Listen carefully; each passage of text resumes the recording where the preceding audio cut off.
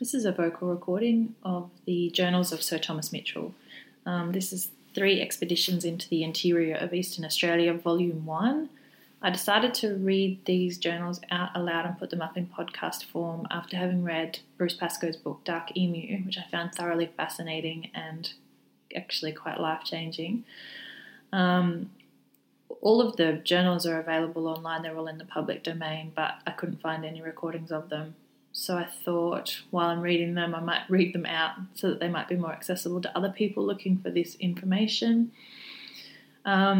Discretionary listening. Aboriginal and Torres Strait Islander listeners are advised that the following recording contains the names of people who are deceased. Also, as a general warning, these journals are written in the vernacular of the day. This particular one is 1831 to 1832. A lot of the language is quite offensive. This is not the kind of language that I myself would use. I'm just reading them as they are written. I've divided them up into chapters so that if you're looking for a particular part of the journey or some information on something specific, if you look at the information written in the tab on the podcast, you should find most of the breakdown of what happens in the particular chapter there, which should hopefully make it easier for you to find what you're looking for if you're looking for something specific. So this is chapter 1. I hope you enjoy, and thanks for listening. The journey northward in 1831 originated in one of those fabulous tales which occasionally become current in the colony of New South Wales, respecting the interior country still unexplored. A runaway convict named George Clark, alias the Barber, had for a length of time escaped the vigilance of the police by disguising himself as an Aboriginal native. He had even accustomed himself to that wretched life of that unfortunate race of men. He was deeply scarified like them, and naked and painted black. He went about with a tribe, being usually attended by 2 female Aboriginals, and having acquired some knowledge of their language and customs. But this degenerate white man, in inverted commas, was not content with the solitary freedom of the savage life and his escape from a state of servitude. He had assumed the cloak and colour of the savage, that he might approach the dwellings of the colonists and steal with less danger of detection. In conjunction with the simple Aborigines whom he misled, and with several other runaway convicts, he had organised a system of cattle stealing, which was coming into an extensive operation on Liverpool Plains, when, through the aid of some of the natives who have in general assisted the detection of bushrangers, he was at length discovered and captured by the police. After this man was taken into custody, he gave a circumstantial detail of his travels to the northwest along the bank of a large river named, as he said, the Kinder, by following which in a southwest direction he had twice reached the shore. He described the tribes inhabiting the banks of the Kinder and gave the names of their chiefs. He said that he had first crossed the vast plains named Ballyran, and on approaching the sea he had seen a burning mountain named Kurada. He described with a great apparent accuracy the courses of the known streams of the northern interior which united, as he stated, in the Namoi, a river first mentioned by him, and, according to his testimony, Peel's River entered the Namoi by flowing westward from where Mr. Oxley had crossed it. Now, this was contrary to the course assigned to the Peel in the maps by early travellers, but consistent nevertheless with more recent surveys. Vague accounts of a great river beyond Liverpool Plains, flowing northwest, were current about the time General Darling embarked for England. The attention of the acting governor, Colonel Lindsay, was particularly drawn to the question by this report of Clark, and also by subsequent proposals of various persons to conduct any expedition sent in search of the Great River. There are few undertakings more attractive to the votaries of fame or lovers of adventure than the exploration of unknown regions. But Sir Patrick Lindsay, with due regard to the responsibility with which my office seemed to impose upon me as successor to Mr. Oxley, at once accepted my proffered services to conduct a party into the interior. The principal object of my plan was the exploration of Australia, so that whether the report of the river proved true or false, the results of the expedition would be at least useful in affording so much additional information, equally important geographically, whether positive or negative. After I had surveyed extensive tracts of territory, I never could separate the question respecting the course of any river from that of the situation of the higher land necessary to furnish its sources and confine its basin. I could not entertain the idea of a river distinct from these conditions, so necessary to the existence of one, and it appeared to me that if a large river flowed to the northwest of any point north of the Liverpool Plains, its sources could only be sought for in the coast range in the opposite direction, or to the eastward of these plains. Various rivers were known to arise on that side of the coast range. The streams from Liverpool Plains flowing northward, the Peel, the Guida, and the Jumoresque, arising in the coast range, and falling, as had been represented, to the northwestward. I proposed, therefore, to proceed northward, or to pursue such a direction as well as the nature of the country permitted, so that I might arrive on the most northern of these streams, and then, keeping in view whatever high land might be visible near its northern banks, to trace the river's course downwards, and thus to arrive at the large river or common channel of all these waters. The second condition necessary to the existence of a river, namely, the higher land enclosing its basin, might, in this case, have been either Arbuthnot's Range or that between the Darling and the Lachlan, and this seemed to me to involve a question of at least equal importance to that of the river itself, for, had the fall of all the waters above mentioned been to the northwest, it was obvious that such a range must have been the dividing range, or spine connecting the eastern and western parts of Australia, and which, when once investigated, was likely to be the key to the discovery of all the rivers on each side and to the other subordinate features of this great island. Thus, the most direct and practical plan for seeking the river was perfectly consistent with my views of general exploration. In the selection of men to compose an exploring party and in collecting the articles of equipment, provisions, and means of transport, my department afforded various facilities. This aid was the more necessary in my case because the other duties of my office prevented me from devoting much attention personally to the preparations for such a journey. From the known level character of the interior, I considered that the light drays or carts used by the surveyors might easily pass, and I therefore preferred them to pack horses, being also a more convenient means of conveyance. I availed myself likewise of such men, cart, bullocks, and horses as were disposable in the survey department at the time. The new governor was expected in the course of a few months, and I was therefore desirous to set out as soon as possible, that I might return before his arrival. After several weeks of anxious preparation, I had the satisfaction to find that every contingency was, as far as possible, provided for in my department.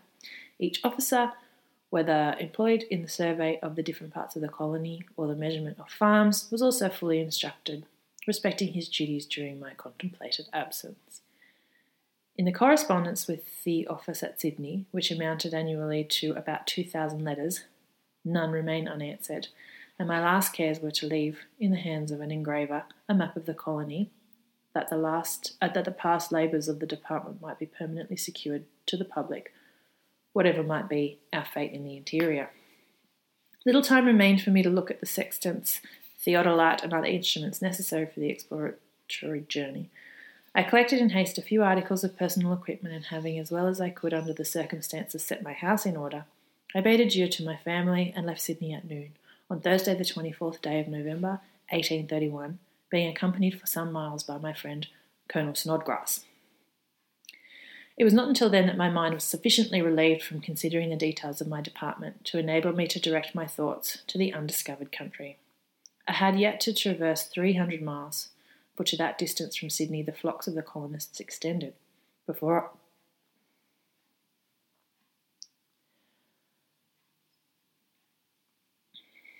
I could reach the vast untrodden soil, the exploration of which was the object of my mission. I felt the ardour of my early youth, when I first sought distinction in the crowded camp and battlefield, revive as I gave loose to my reflections and considered the nature of the enterprise. But in comparing the feelings I then experienced with those which excited my youthful ambition, it seemed that even war and victory, with all their glory, were far less alluring than the pursuit of researches such as these, the objects of which were to spread the light of civilization over a portion of the globe yet unknown, though rich, perhaps, in the luxuriance of uncultivated nature, and where science might accomplish new and unthought-of discoveries, while intelligent man would find a region teeming with useful vegetation, abounding with rivers, hills, and valleys, and waiting only for his enterprising spirit and improving hand to turn to account the native bounty of the soil.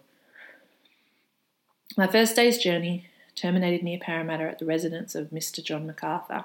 I was received by that gentleman with his usual hospitality, and although not in the enjoyment of his best health, he insisted on accompanying me over his extensive and beautiful garden, where he pointed out to my attention the first olive tree ever planted in Australia. Well, there you go. Here I also saw the cork tree in full luxuriance, the caper plant growing amidst rocks, the English oak, the horse chestnut, broom, magnificent mulberry trees of 35 years' growth, umbrageous and green. Beds of roses in great variety were spread around and filled the air with fragrance, while the climbing species of that beautiful flower was equally pleasing to the eye. I observed convict Greeks actifatus at work in that garden of the Antipodes, training the vines to trellises made after the fashion of those in Peloponnesus. The state of the orange trees, flourishing in the form of cones 16 feet high and loaded with fruit, was very remarkable, but they had risen from the roots of former trees which, having been reduced to bare poles by a drought of 3 years' duration, had been cut off and were now succeeded by these vigorous products of more genial seasons. Mr. MacArthur assured me that by adopting this plan, many fruit trees, after suffering from the effects of long-continued drought, might be renovated successfully. The want of moisture in the climate of Australia may occasionally compel the gardener to resort to such extreme measures for the preservation of his trees, but the orange has hitherto yielded a very profitable and constant return to those who have attended to its cultivation in the colony. The luxuriant growth of the apple and pear in a climate so dry and warm is a remarkable fact, and when we consider the exuberance of the vine in the few spots where it has yet been planted, we are justified in anticipating, from the variety of aspect and unbroken soil in these southern regions, that many a curious or luxurious wine, still unknown, may in time be produced there.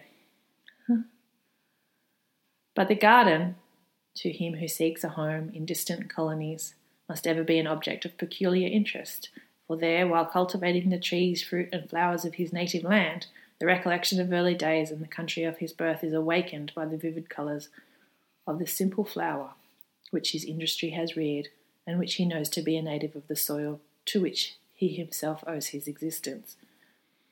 At an early hour on the following morning I took leave of my host and also my friend Mr. Dunlop, to whose scientific assistance in preparing for this journey I felt much indebted. Mr. James MacArthur accompanied me a few miles on the road, when we parted with regret, and I set forth on my journey in the direction of the Hawkesbury, along the road leading to the ferry across the river at Wiseman's. I should here observe that I had previously arranged that the exploring party which, being slower in its movements, had been dispatched 2 weeks before, should await my arrival on Foy Brook, beyond the River Hunter, where I expected to meet Mr. White also, the assistant surveyor whom I had selected to accompany me on this expedition. My ride on that day was along a ridge which extended upwards of 50 miles, through a succession of deep ravines where no objects met the eye except barren sandstones, rocks, and stunted trees. With the Banksia and Xanthoria always in sight, the idea of hopeless sterility is ever present to the mind, for these productions in sandy soils at least grow only where nothing else can vegetate. The horizon is flat, affording no relief to the eye from the dreary and inhospitable scene which these solitudes present, and which extends over a great portion of the country uninhabitable even by the Aborigines. Yet here the patient labours of the surveyor have opened a road, although the stream of population must be confined to it, since it cannot spread over a region so utterly unprofitable and worthless. It is not until the traveller has completed a journey of 50 miles that he enjoys the sight doubly cheering after crossing such a desert of green, cultivated fields and the dwellings of man. The broad waters of the Hawkesbury then come unexpectedly in view, flowing in the deepest and apparently most inaccessible of these rock-bound valleys. He here soon discovers a practical proof of the advantages of convict labour to the inhabitants of such a country, in the facility with which he descends by a road cut into the rock to the comfortable inn near the ferry. Early next morning my ride was resumed, after crossing the river in the ferry boat, where the width is 280 yards. The Hawkesbury is here the boundary between the counties of Cumberland and Northumberland. The scenery is fine on those broad and placid waters, sheltered by overhanging cliffs 600 feet in height. The river appears smooth as a mirror and affords access by boats and small vessels to the light sheltered cots and farms, which now enliven the margin. These patches are of no great extent and occur alternately on each bank of this noble stream, comprising farms from 30 to 100 acres. The necessity for a permanent land communication between the seat of government and the northern part of the colony was obvious, and indeed a road in that direction had been the subject of petitions from the settlers to Sir Thomas Brisbane, under whose auspices the track across the mountain beyond the Hawkesbury was first discovered and surveyed by Mr. Finch. This track, with some slight alterations, was found in a more general survey to be the most favourable line for a cart road in that direction, which the country afforded, and it had been opened up but a short time when I thus proceeded along it, accompanied by Mr. Simpson, the assistant surveyor who, under my direction, had accomplished the work. Just then, however, the first steam vessel arrived in Australia and afforded a regular coastal communication between Sydney and the northern portion of the colony. The land communication became, in consequence, an object of less importance than before to the small handfuls of settlers, at least, although it was not the less essential to a respectable government, or where an armed force had been organised, as in the New South Wales, solely for the suppression of bushrangers, a subgenus in the order of banditti, which happily can no longer exist except in places inaccessible to the mounted police. The ascent northward from this ferry on the Hawkesbury is a substantial and permanent work, affording a favourable specimen of the value of convict labour in anticipating the wants of an increasing population. The country traversed by this new road is equally barren and more mountainous than the district between Parramatta and the Hawkesbury. Amid those rocky heights and depths across which I had recently toiled on foot, marking out with no ordinary labour the intended line, I had now the satisfaction to trot over a new and level road, winding like a thread through the dreary labyrinth before me, and in which various parts had already acquired a local appellation not wholly unsuited to their character, such as Hungry Flat, Devil's Backbone, No Grass Valley, and Dennis's Dog Kennel. In fact, the whole face of the country is composed of sandstone rock and but partially covered with vegetation. The horizon is only broken by one or two summits, which are different both in outline and quality from the surrounding country. These isolated heights generally consist of trap rock and are covered with a rich soil and very heavy timber. The most remarkable is Warrawolong, whose top I first observed from the hill of Jalore in the south at the distance of 108 miles. This being a most important station for the general survey, which I made previously to opening the northern road, it was desirable to clear the summit, at least partly of trees, a work which was accomplished after considerable labour, the trees having been very large. On removing the lofty forest, I found the view from that summit extended over a wild waste of rocky precipitous ravines, which debarred all access or passage in any direction until I could patiently trace out the ridges between them. And for this purpose I ascended that hill on 10 successive days, the whole of which time I devoted to the examination of the various outlines and their connection by means of the theodolite. Looking northward, an intermediate and lower range concealed from view the valley of the Hunter, but the summits of the Liverpool range appeared beyond it. On turning to the eastward, my view extended to the unpeopled shores and lonely waters of the vast Pacific. Not a trace of man or of his existence was visible on any side except a distant solitary column of smoke that arose from a thicket between the hill on which I stood and the coast, and marked the asylum of a remnant of the Aborigines. These unfortunate creatures could no longer enjoy their solitary freedom, for the dominion of the white man surrounded them. His sheep and cattle filled the green pastures, where the kangaroo, the principal food of the native, was accustomed to range, until the stranger came from distant lands and claimed the soil. Thus, these first inhabitants, hemmed in by the power of the white population and deprived of the liberty which they formerly enjoyed of wandering at will through their native wilds, were compelled to seek a precarious shelter amidst the closed thickets and rocky fastness which afforded them a temporary home, but scarcely a subsistence, for their chief support, the kangaroo, was either destroyed or banished. I knew this unhappy tribe, and had frequently met them in their haunts. In the prosecution of my surveys, I was enabled to explore the wildest recesses of these deep mountainous ravines, guided occasionally by one or two of their number. I felt no hesitation in venturing amongst them, for to me they appeared a harmless, unoffending race. There's a star there, an asterisk, which I'll come back to. On many a dark night, and even during rainy weather, I have proceeded on horseback amongst these steep and rocky ranges, my path being guided by two young boys belonging to the tribe, who ran cheerfully before my horse, alternately tearing off the stringy bark which served for torches and setting fire to the grass trees to light my way. The asterisk says, on my return from the interior in 1835, I learnt with much regret that a war had commenced between my old friends and the mounted police.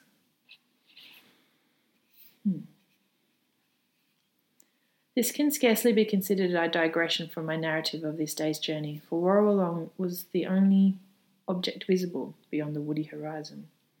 We had passed No Grass Valley, the Devil's Backbone, and were approaching Hungry Flat, when Mr. Simpson produced a grilled fowl and a feed for the horses, and we alighted most willingly for half an hour to partake of this timely refreshment near a spring.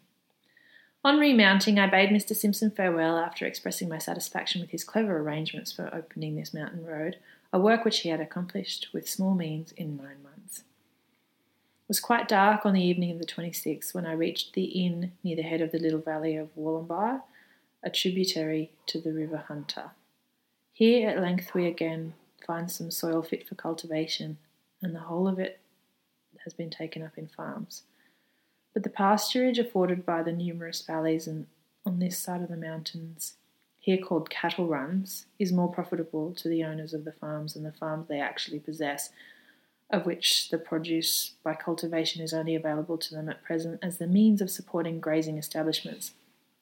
I should here observe that in a climate so dry as that of Australia, the selection of farmland depends solely on the direction of streams, for it is only in the beds of the watercourses that any ponds can be found during the dry season. The formation of reservoirs has not yet been resorted to, although the accidental largeness of ponds left in such channels has frequently determined settlers in their choice of a homestead, when by a little labour a pond equally good might have been made in other parts, which few would select from want of water. In the rock gullies that I had passed in these mountains there was probably a sufficiency, but there was no land fit for the purpose of farming. In other situations, on the contrary, there might be found an abundance of good soil, considered unavailable for any purpose except grazing because it had no frontage, as it is termed, on a river or chain of ponds. Selections have been frequently made of farms which have thus excluded extensive tracts behind them from the water, and these remaining consequently unoccupied have continued accessible only to the sheep or cattle of the possessor of the water frontage. In these valleys of the upper Wollombi we find little breadth of alluvial soil, but a never-failing supply of water has already attracted settlers to its banks.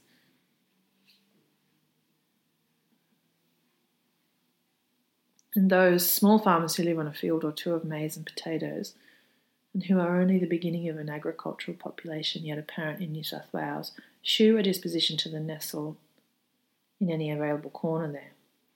But on the lower portion of the Wollombi, where the valley widens and water becomes less abundant, the soil being sandy, I found it impossible to locate some veterans on small farms which I had marked out for them, because it was known that in dry seasons, although each farm had frontage of the Wollombi Brook, very few ponds remained at this part of the channel.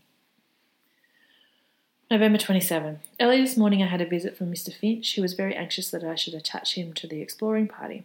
As I foresaw, that some delay might occur in procuring provisions without his assistance in this district, I accepted his services and gave him his instructions conditionally. I met Mr. White at the junction of the Ellalong, and we proceeded together down the valley of Wollombi. The sandstone terminates in cliffs on the right of the bank of this stream near the projected village of Broke, named by me in honour of that meritorious officer, Sir Charles Broke, via Bart. But the left bank is overlooked by other rocky extremities falling from the ranges on the west until it reaches the main stream. The most conspicuous of these headlands as they appear from that of Matawee behind the village of Broke is called Wambo. This consists of a dark mottled trap with crystals of felspar. But the most remarkable feature of this extensive valley is the termination thereupon of the sandstone formation which renders barren so large a proportion of the surface of New South Wales. This in many parts resembles what was formerly called the sand iron of England, where it occurs both as a fresh and saltwater formation. The mountains northward of this valley of the Hunter consist chiefly of trap rock, the lower country being open and lightly wooded. The river, although occasionally stagnant, contains a permanent supply of water, and consequently the whole of the land on its banks is favourable for the location of settlers, and accordingly has all been taken up. The country, and especially the hills behind the left banks, afford excellent pasturage for sheep, as many large and thriving establishments testify. At one of this description, belonging to Mr. Blaxland, and which is situated on the bank of the lower Wollombi, Mr. White and I arrived towards the evening and passed the night. November 28. We left the hospitable station of Mr. Blaxland at an early hour and proceeded on our way to join the party. We found the country across which we rode very much parched from want of rain. Grass was everywhere yellow or burnt up, and in many parts on fire, so that the smoke which arose from it obscured the sun and added sensibly to the heat of the atmosphere. We lost ourselves, and consequently a good portion of the day, from having rode too carelessly through the forest country while engaged in conversation respecting the intended journey. We nevertheless reached the place of rendezvous on Foybrook long before night, and I encamped on a spot where the whole party was to join me in the morning. Mr. White left me here for the purpose of making some arrangements at home and respecting the supplies which I had calculated on obtaining in this part of the country. Valley of the Hunter. During the day's route, we traversed the valley of the River Hunter, an extensive tract of country, different from that mountainous region from which I had descended, inasmuch as it consists of low, undulating land, thinly wooded, and bearing, in most parts, a good crop of grass. Portions of the surface near Mr. Blackland's establishment bore that particular undulating character which appears in the southern districts, where it closely resembles furrows and is termed ploughed ground. This appearance usually indicates a good soil, which is either of a red or very dark colour, and in which small portions of trap rock, but more frequently concretions of indurated marl, are found. Coal appears in the bed and banks of the Wollombi, near Mr. Blaxland's station, and at no great distance from his farm is a salt spring, also in the bed of this brook. The waters in the lesser tributaries on the north bank of the River Hunter become brackish when the current ceases. In that part of the bed of this river, which is nearest to the Wollombi, or to Wambo rather, I found a nortigic rock, consisting of a mixture of felspar and augite. Fossils of the Hunter. Silicified fossil wood of a coniferous tree is found abundantly in the plains and in rounded pebbles in the banks and bed of the river. Also chalcedony and compact brown hematite.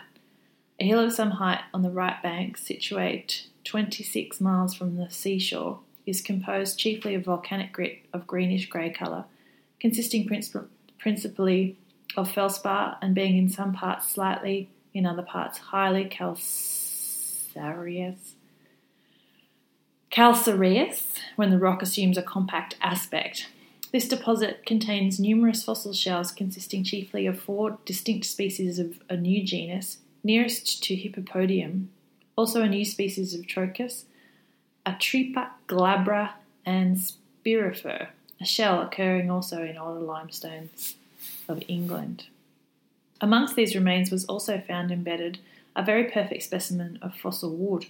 I may add that in the bed of the Glindon Brook, which flows from the left bank of the Hunter, rocks of argillaceous limestone are found in large round boulders, some of which are more than 15 feet in diameter. November 29. The whole equipment came up at 9:30, whereupon I distributed such articles as were necessary to complete the organisation of the party, and the day was passed in making various arrangements for the better regulation of our proceedings, both on encamping and in travelling. I obtained from the Assistant Surveyor Dixon, then employed in this neighbourhood, some account of Liverpool Plains, this officer having surveyed the ranges which separate these interior regions from the appropriated lands of the colony. The heat of this day was exceedingly oppressive, the thermometer having been as high as 100 degrees in the shade. Men employed on the expedition. November 30. At length I had the satisfaction to see my party move forward in exploring order. It consisted of the following persons, namely Alexander Burnett and Robert Whiting, carpenters; William Woods, John Palmer, Thomas Jones and William Worthington, sailors; James Souter, medical assistant; Robert Muirhead, Daniel Delaney and James Forum, bullock drivers; Joseph Jones, groom; Stephen Bombelli, blacksmith; Thomas Cusack, surveyor's man; Anthony Brown, servant to me; and Henry Dawkins, servant to Mr. White. These were the best men I could find. All were ready to face fire or water in hopes of regaining by desperate exploits a portion, at least, of that liberty which had been forfeited to the laws of their country. This was always a favourite service with the best disposed of the convict prisoners, for in the event of their meriting, by their good conduct, a favourable report on my return, the government was likely to grant them some indulgence. I chose these men either from the characteristics they bore or according to their trade or particular qualifications. Thus, Burnett was the son of a respectable house carpenter on the banks of the Tweed, where he had been too fond of shooting game, his only cause of trouble. Whiting, a Londoner, had been a soldier in the Guards. Woods had been found useful in the department as a surveyor's man, in which capacity he first came under my notice, after he had been long employed as a boatman in the survey of the coast, and having become, in consequence, ill from scurvy, he made application to me to be employed on shore. The justness of his request and the services he had performed prepossessed me in his favour, and I never afterwards had occasion to change my good opinion of him. John Palmer was a sailmaker as well as a sailor, and both he and Jones had been on board a man of war and were very handy fellows. Worthington was a strong youth, recently arrived from Nottingham.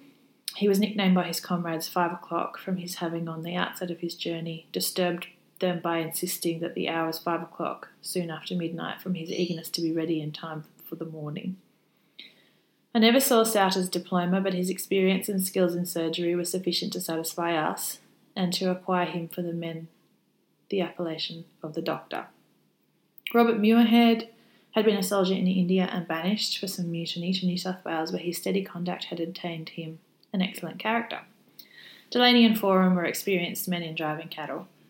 Joseph Jones, originally a London groom, I had always found intelligent and trustworthy. Bombelli could shoe horses and was afterwards transferred to my service by Mr. Semple in lieu of a very turbulent character whom I left behind and who declared it to be his firm determination to be hanged. Cusack had been a bog surveyor in Ireland. He was an honest creature, but had got somehow implicated in a charge of administering unlawful oaths. Brown had been a soldier and subsequently was assistant coachman to the Marquis of something or other, ... Dawkins was an old tar in whom Mr. White, himself formerly an officer in the Indian Navy, placed much confidence. Equipment. Thus it had been my study in organising this party to combine proved men of both services with some neat-handed mechanics as engineers, and it now formed a respectable body of men for the purpose for which it was required. Our material consisted of 8 muskets, 6 pistols, and our small stock of ammunition, including a box containing skyrockets, was carried on one of the covered carts. Of these tilted carts we had 2, so constructed that they could be drawn either by 1 or 2 horses. They were so light that they could be moved across difficult passes by men alone. 3 stronger carts or drays were loaded with our stock of provisions, consisting of flour, pork, which had been boned in order to diminish the bulk as much as possible, tea, tobacco, sugar and soap. We had, besides, a sufficient number of pack saddles for the draft animals that, in case of necessity, we might be able to carry forward the loads by such means. Several pack horses were also attached to the party. I had been induced to prefer wheel carriages for an exploratory journey. First, from the level nature of the interior country. Second, from the greater facility and certainty they afforded of starting early, and as the necessity for laying all our stores in separate loads on animals' backs could thus be avoided. The latter method being further exposed to interruptions on the way by the derangement of loads or galling the animals' backs, one inexperienced man being thus likely to impede the progress of the whole party. For the navigation or passage of rivers, 2 portable boats of canvas had been prepared by Mr. Eager of the King's Dockyard at Sydney. We carried the canvas only, with the models of the ribs and tools, having carpenters who could complete them as occasions required. 1 hour for encamping, with circumstances permitted, was to be 2 p.m, as affording time for the cattle to feed and rest, but this depended on our finding water and grass. Daybreak was to be the signal for preparing for the journey, and no time was allowed for breakfast until the party had encamped for the day. Until after the party had encamped for the day.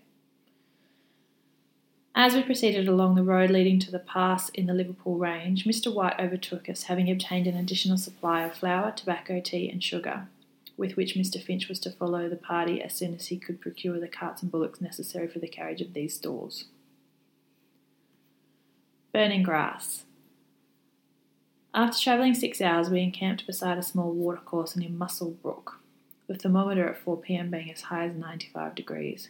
In the evening, the burning grass became rather alarming, especially as we had a small stock of ammunition in one of the carts. I had established our camp to the windward of the burning grass, but I soon discovered that the progress of the fire was against the wind, especially where the grass was highest. This may appear strange, but it is easily accounted for. The extremities of the stalks bending from the wind are the first to catch the flame, but as they become successively ignited, the fire runs directly to the windward, which is toward the lower end of the spikes of grass, and catching the extremities of the other stalks still further in the direction of the wind, it travels in a similar manner along them. We managed to extinguish the burning grass before it reached our encampment, but to prevent the invasion of such a dangerous enemy, we took the precaution on other occasions of burning a sufficient space around our tents in situations where we were exposed to like inconvenience and danger. Aborigines and colonists. December 1st, 6 a.m. The thermometer at 82 degrees. As the party proceeded, the sky became overcast and the absence of the sun made the day much more agreeable. Towards noon, we had rain and thunder, and this weather continued until we reached the banks of the Hunter. We forded the river where the stream was considerable at the time and then encamped on the left bank. The draft animals appeared less fatigued by this journey than they had been by the former day, owing probably to the refreshing moisture and cooler air. After the tents had been pitched, a fine invigorating breeze arose and the weather cleared up. Segan Ho, the extensive estate of Potter McQueen, Esquire, was not far distant, and Mr. Semple, the agent, called at my tent and afforded me some aid in completing my arrangements. I was very anxious to obtain the assistance of an Aboriginal guide, but the natives had almost all disappeared from the valley of the Hunter, and those who still linger near the ancient haunts are sometimes met with about such large establishments as Segan Ho, where it may be presumed they meet with kind treatment.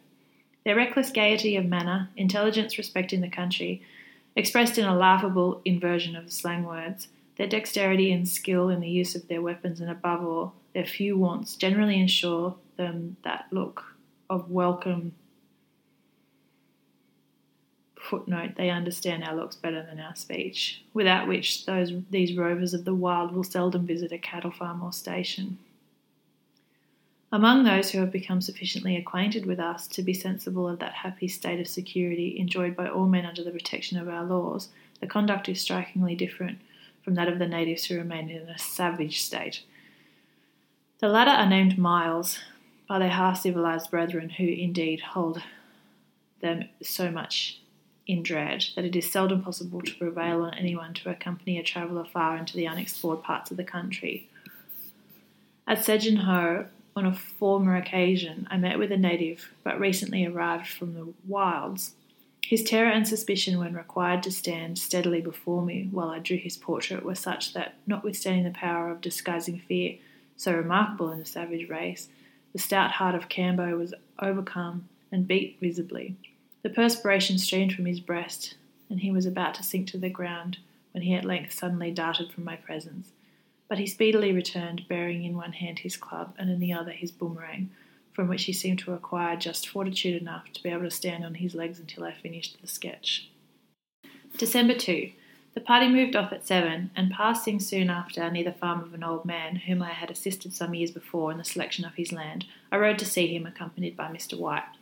He was busy with his harvest, but he left the top of his wheat stack on seeing me, and running up, cordially welcomed us to his dwelling. A real Scotch bonnet covered the brow of a face which reminded me by its characteristic carving of the land of mountain and the flood.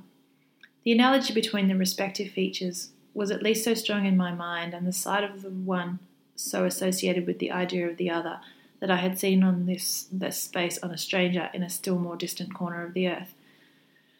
It must have called to mind the hills of my native land. The old man was very deaf, but in spite of age and this infirmity, his sharp blue eyes expressed the enduring vigour of his mind. He had buried his wife in Scotland, and had left there a numerous family that he might become its pioneer at the Antipodes. He had thus far worked his way successfully, and was beginning to reap the fruits of his adventurous industry. Sleek cattle filled his stockyards, his fields waved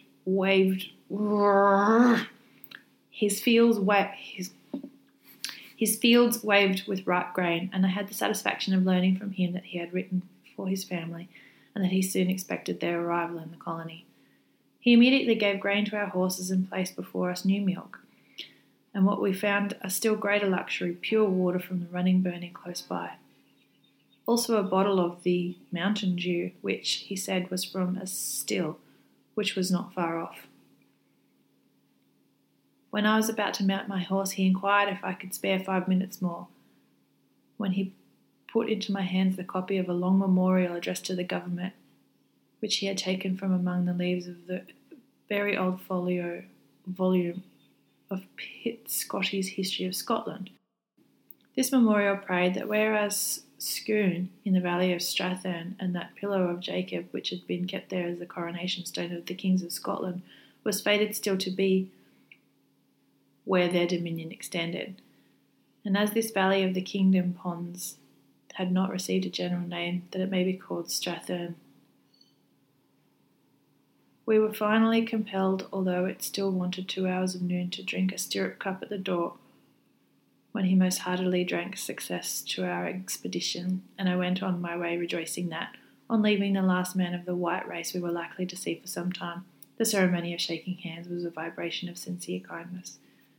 We soon overtook the party, and had proceeded with it some distance, when a soldier of the mounted police came up and delivered to me a letter from the military secretary at Sydney, informing me by command of the acting governor that George Clark, alias the Barber, the bushranger, had sawn off his irons and escaped from the prison at Bathurst. This intelligence was meant to put me on my guard respecting the natives, for from the well-known character of the man, it was supposed that he would assemble them beyond the settled districts with a view to drive off the cattle of the colonists, and a special caution would be necessary to prevent a surprise from natives so directed if, as most people supposed, his story of the Great River had only been an invention of his own, by which he had hoped to improve his chance of escape. At 3 p.m. we reached a spot favourable for encamping, the Kingdom Brook, forming a broad pool deep enough to bathe in, and the grass in the neighbourhood being very good. The burning hill of Whingin was distant about 4 miles. This phenomenon appears to be of the same character as that at Holworth, in the neighbourhood of Weymouth, described by Professor Buckland and Mr. de la Beche in the following terms. It is probable that in each case rainwater acting on iron pyrites has set fire to the bituminous shale. Thus ignited, it has gone on burning at Holworth until the present hour, and may still continue smouldering for a long series of years, the bitumen being here so abundant in some strata of the shale that it is burnt as fuel in the adjoining cottages. The same bituminous shale as used is used as fuel in the village of Kimmeridge and is there called Kimmeridge Coal. Wingen, the Aboriginal name, is derived from fire. The combustion extends over a space of no great extent near the summit of a group of hills, forming part of a low chain which divides the valley of Kingdom Ponds and that of Pages River. Thin blue smoke ascends from rents and cracks, the breadth of its widest measuring about a yard. Red heat appears at the depth of about 4 fathoms. No marks of any extensive change appear on the surface near those burning fissures, although the growth of large trees in old cracks on the opposite slope, where ignition has ceased, shews that this fire has continued for a very considerable time, or that something had occurred at a much earlier period. In the form of the adjacent hills I observed nothing peculiar, unless it be a contraction not very common of the lower parts of ravines. The geological structure is, as might be expected, more remarkable. Other summits of the range are porphyritic, but the hills of Wingen present a variety of rocks within a small space. In the adjacent gullies to the south of the hill, we find clay of a grey mottled appearance and shale containing apparently a small quantity of decomposed vegetable matter, and near the fissure then on fire occurred a coarse sandstone with an argillaceous base. To the northwest, in a hollow containing water which drains from beneath the part ignited, is a coarse sandstone in some places, highly charged with decomposed felspar and containing impression of spirifers. The hill nearest to the part on fire, on the southwest, consists of basalt with grains apparently of olivine, and on a still higher hill on the east I found ironstone. A small hill connecting these two, and nearest to the part actually burning, appears to consist of trap rock and is thickly stewed with agates. The hills on the opposite or south side of the valley are composed of compact felspar with acicular crystals of glassy or common felspar and grains of hornblende, crevices of the stone being coated with films of serpentine or green earth. December 3. The party in proceeding crossed several deep gullies in the neighbourhood of the burning hill, and the road continued to be well marked. At length we began to ascend the chain of hills which connects Wingen with Mount Muralla and the Liverpool Range. On gaining the summit of this range, we overlooked Wingen, whose situation was faintly discernible by the light blue smoke. 3 years had elapsed since my first visit to these slumbering fires. The ridge we were crossing was strewed with fallen trees. The broken branches with the leaves still upon them marked the effects of some violent and recent storm.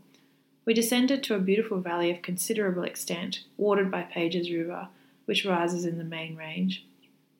We reached the banks of this stream at 4 p.m. and encamped on a fine flat.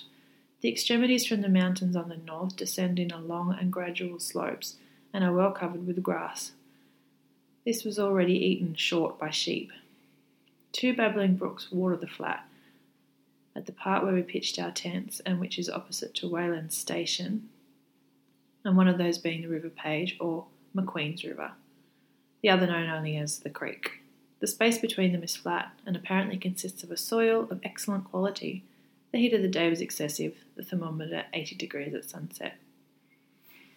December 4. Mount Muralla is a remarkable cone of the Liverpool Range, and being visible from Warrawong, is consequently an important point in the general survey of the colony.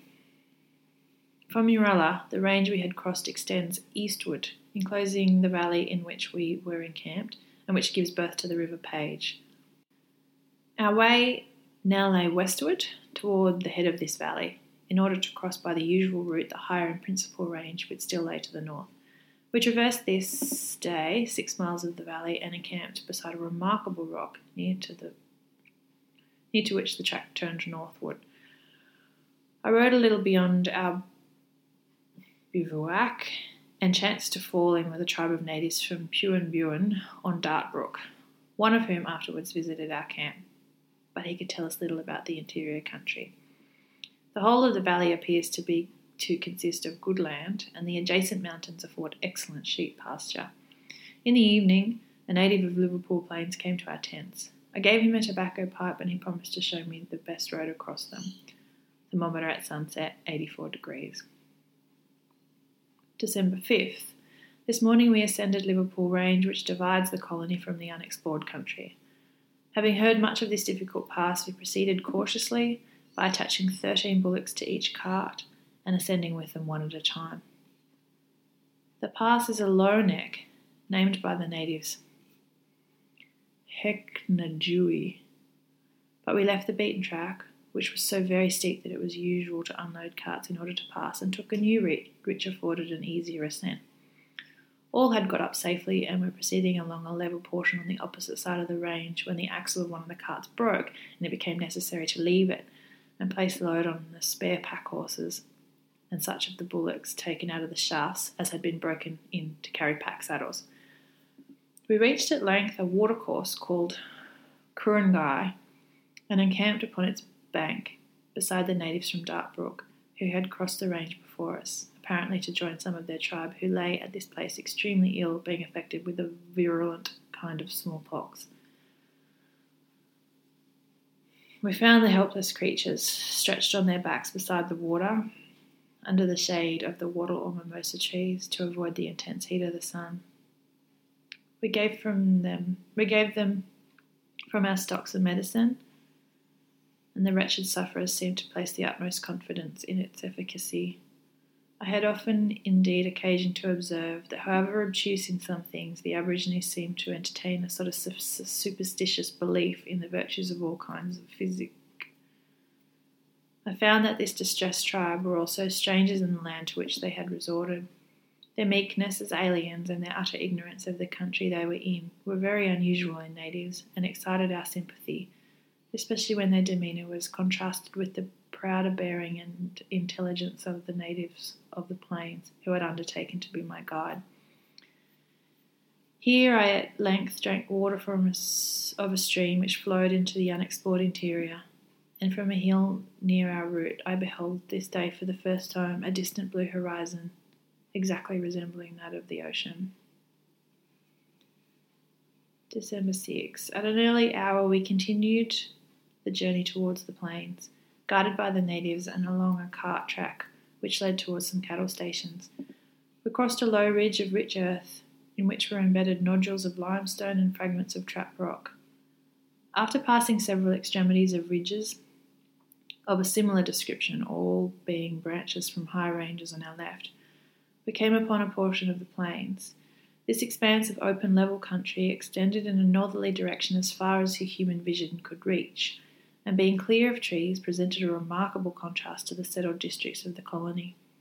The soil of these plains looked rich, and the grass was good, and the herds of cattle browsing at a distance added pastoral beauty to that which had recently been a desert. We now turned from the track we had thus far followed in a west-southwest direction, and parting from our friends, the natives who insisted on our keeping the track, we again entered the woods by turning a little to the north. My object in proceeding in this direction was to reach the bank of Peel's River at Wallawool, that stream having been laid down as holding a northerly course, and consequently I had reason to believe it would lead to any greater river flowing to the northwest as reported by the Barber. But independently of this consideration, it was expedient to travel along its right bank, which commanded access to the high ranges on the east and would therefore secure the party from any danger of obstruction from floods. I soon came on another path and a line of marked trees, which a native whom I met said was the road from Palmer's to Loder's station. We next arrived at the deep, dry bed, which in wet seasons must be filled by a very considerable stream, but in that time of drought it was not until after riding up and down a considerable distance in search of water that I at length found some ponds. The native name of this channel was Nazabella. We crossed its bed in order to encamp at a shady spot, where the long grass had been burnt a short while before. In other parts the grass reached to the heads of the horses, and at this time was so liable to catch fire, and was so frequently set on fire by the natives, that with our stock of ammunition the situation of the camp required particular attention. The bullocks were much fatigued with the day's journey, the thermometer having stood at 96 degrees in the shade, and at sunset, and even during part of the night, it was as high as 90. At twilight, on inquiring, as usual, if the horses had been tethered and spancelled, I was informed that 7 had set off, and that one of the men, Worthington, who went after them, had not returned. The weather had been so oppressive during the whole journey that I determined on resting the cattle the next day. This I did not mention, however, to the men, but I ordered all the good bush hens to be off in search at daybreak. The care of cattle, and particularly of horses on such journeys, requires great attention. To stand idle on a fine morning, unable to proceed until by some fortunate chance stray cattle or horses are discovered in a boundless forest, is like a calm on a line, irksome enough. But there is also the risk of losing the men sent in pursuit, who, even after coming on the objects of their search, may be unable afterwards to find the camp, especially when there may be no watercourse to lead them to it. December 7. The weather still very sultry. The horses were brought in at 8:15 by Worthington, who had traced them up the valley to 2 miles above the former encampment. The rich soil in this valley is nearly as deep as the bed of the rivulet, which is 20 feet lower than the surface. A substratum of gravel, similar to that in the bed of a watercourse, appears in the bank.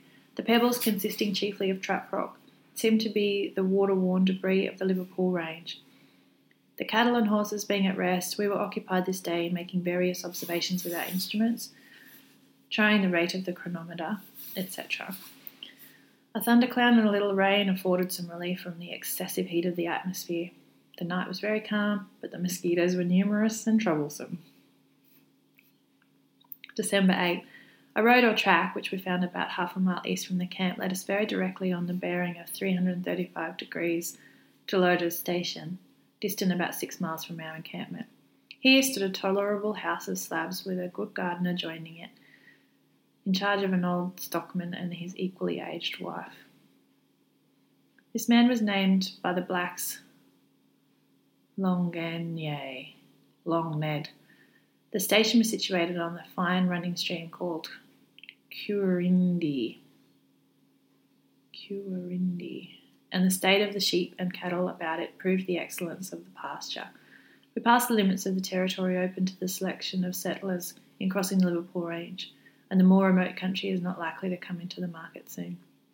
Such stations as this of Loder were held, therefore, only by the right of preoccupancy, which has been so generally recognised among the colonists themselves that the houses, etc., of these stations are sometimes disposed of for valuable considerations, although the land is liable to be sold by the government. A native named Jemmy, whom I met here, agreed to conduct me the best way for carts to Wallamore on the Peel, for which service I undertook to reward him with a tomahawk. It was necessary that we should ford the Curindi, which flows to the northwest, and notwithstanding the steepness of its banks, we effected a passage without difficulty, guided by Jemmy. 1 mile beyond this, another creek lay in our way. It was smaller but much more formidable and difficult to cross, for the bottom and banks consisted of blue mud or clay, half hardened on the surface, yet soft and yielding below. It was not without considerable delay that we effected the passage, for a wheel of one of our carts stuck fast in the mud, and it was necessary to dig away the earth in front of the other wheel before we could release the vehicle. At length everything was got across, and we fortunately met with no other impediment for 6 miles. We then crossed the channels of 2 rivulets, neither of which contained any water. At 4:30 I wished to encamp, and the natives having at length found a green mantling pool in the bed of the united channel of the 2 watercourses, we pitched our tents at a place called Barandura. Bad as the water seemed to be, Jemmy soon obtained some which was both clear and cool by digging a hole in the sand near the pool. This native was a quiet and sensible fellow. He steadily pursued the course he recommended for the wheelbarrows, as he termed our carts, and answered all my queries briefly and decidedly, either by a nod of assent or the negative monosyllable bell with a shake of his head. His walk was extremely light and graceful. His shoulders were neatly knit, and the flowing luxuriance of his locks was restrained by a bit of half-inch cord, the 2 ends hanging like a double queue halfway down his back. He was followed by his gin and a child, which she usually carried on her back, although seemed old enough and able to walk. The air of the evening was very refreshing, and the sun set with peculiar brilliancy. We had travelled during the whole day on good soil, and the ploughed appearance of the surface was very remarkable in various places, particularly a little to the south of Loder Station, where the hollows seemed to terminate in a common channel. I noticed also that the direction of all the watercourse was towards the northwest, and it was evident that the streams occasionally overflowed their banks. December 9. This morning the party was ready to proceed soon after 5 o'clock, but the barometer got out of water while I was using it in the dry bed of the rivulet, and some time was lost in an unsuccessful attempt to repair it. This derangement of the instrument was very unfortunate at so early a stage of our journey. After travelling about 7 miles and a half, we perceived on our left an open valley in which a numerous herd of cattle was feeding, and 1 mile further on we came upon a fine little stream, which was rather difficult to cross owing to the steepness of the banks. As the men were at work, taking the carts over one by one, the native and I were amused with a large black snake which was swimming about.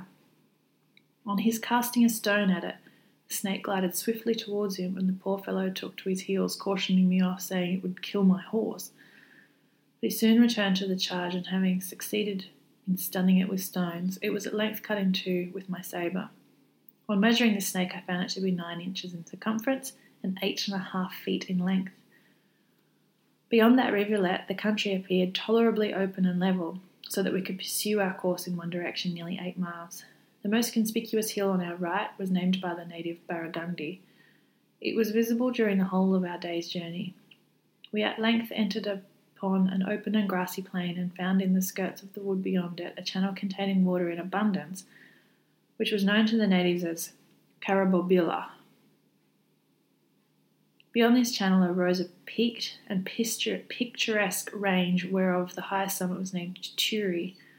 The water where we encamped was hot and muddy, but the blacks knew well how to obtain a cool and clean draught by first scratching a hole in the soft sand beside the pool, thus making a filter in which the water rose, cooled but muddy. They next threw into this some tufts of long grass, through which they sucked the cooler water, thus purified also from the sand and gravel. I was very glad to follow the example, and I found the sweet fragrance of the grass an agreeable addition to the luxury of drinking. But during the heat of the afternoon I had observed the female quenching her thirst with still greater satisfaction by rushing into a pool and drinking as she sat immersed up to the lip. There's an asterisk here that says, even before my men had seen this spot, the native name in their mouths was corrupted to Terrible Billy. From Lotus Station we travelled thus far on our way to the Peels River without having any road or track to follow, and I had marked the trees along our line of route, which certainly seemed favourable for a cart road in that direction. Near Carabobilla we came upon the track leading to Woolloomool, which was more circuitous, passing by other cattle stations in the plains. During the last 3 days of our journey, the woods were burning before us, but fortunately the fire was 1 day's march in advance of our party, and thus the flames had cleared everything before our arrival, so that our camp was not exposed to danger. This evening, however, the country seemed on fire all around us. The weather was calm and sultry, particularly when the day closed in and a heavy storm, accompanied by thunder, broke over us in the night. December 10.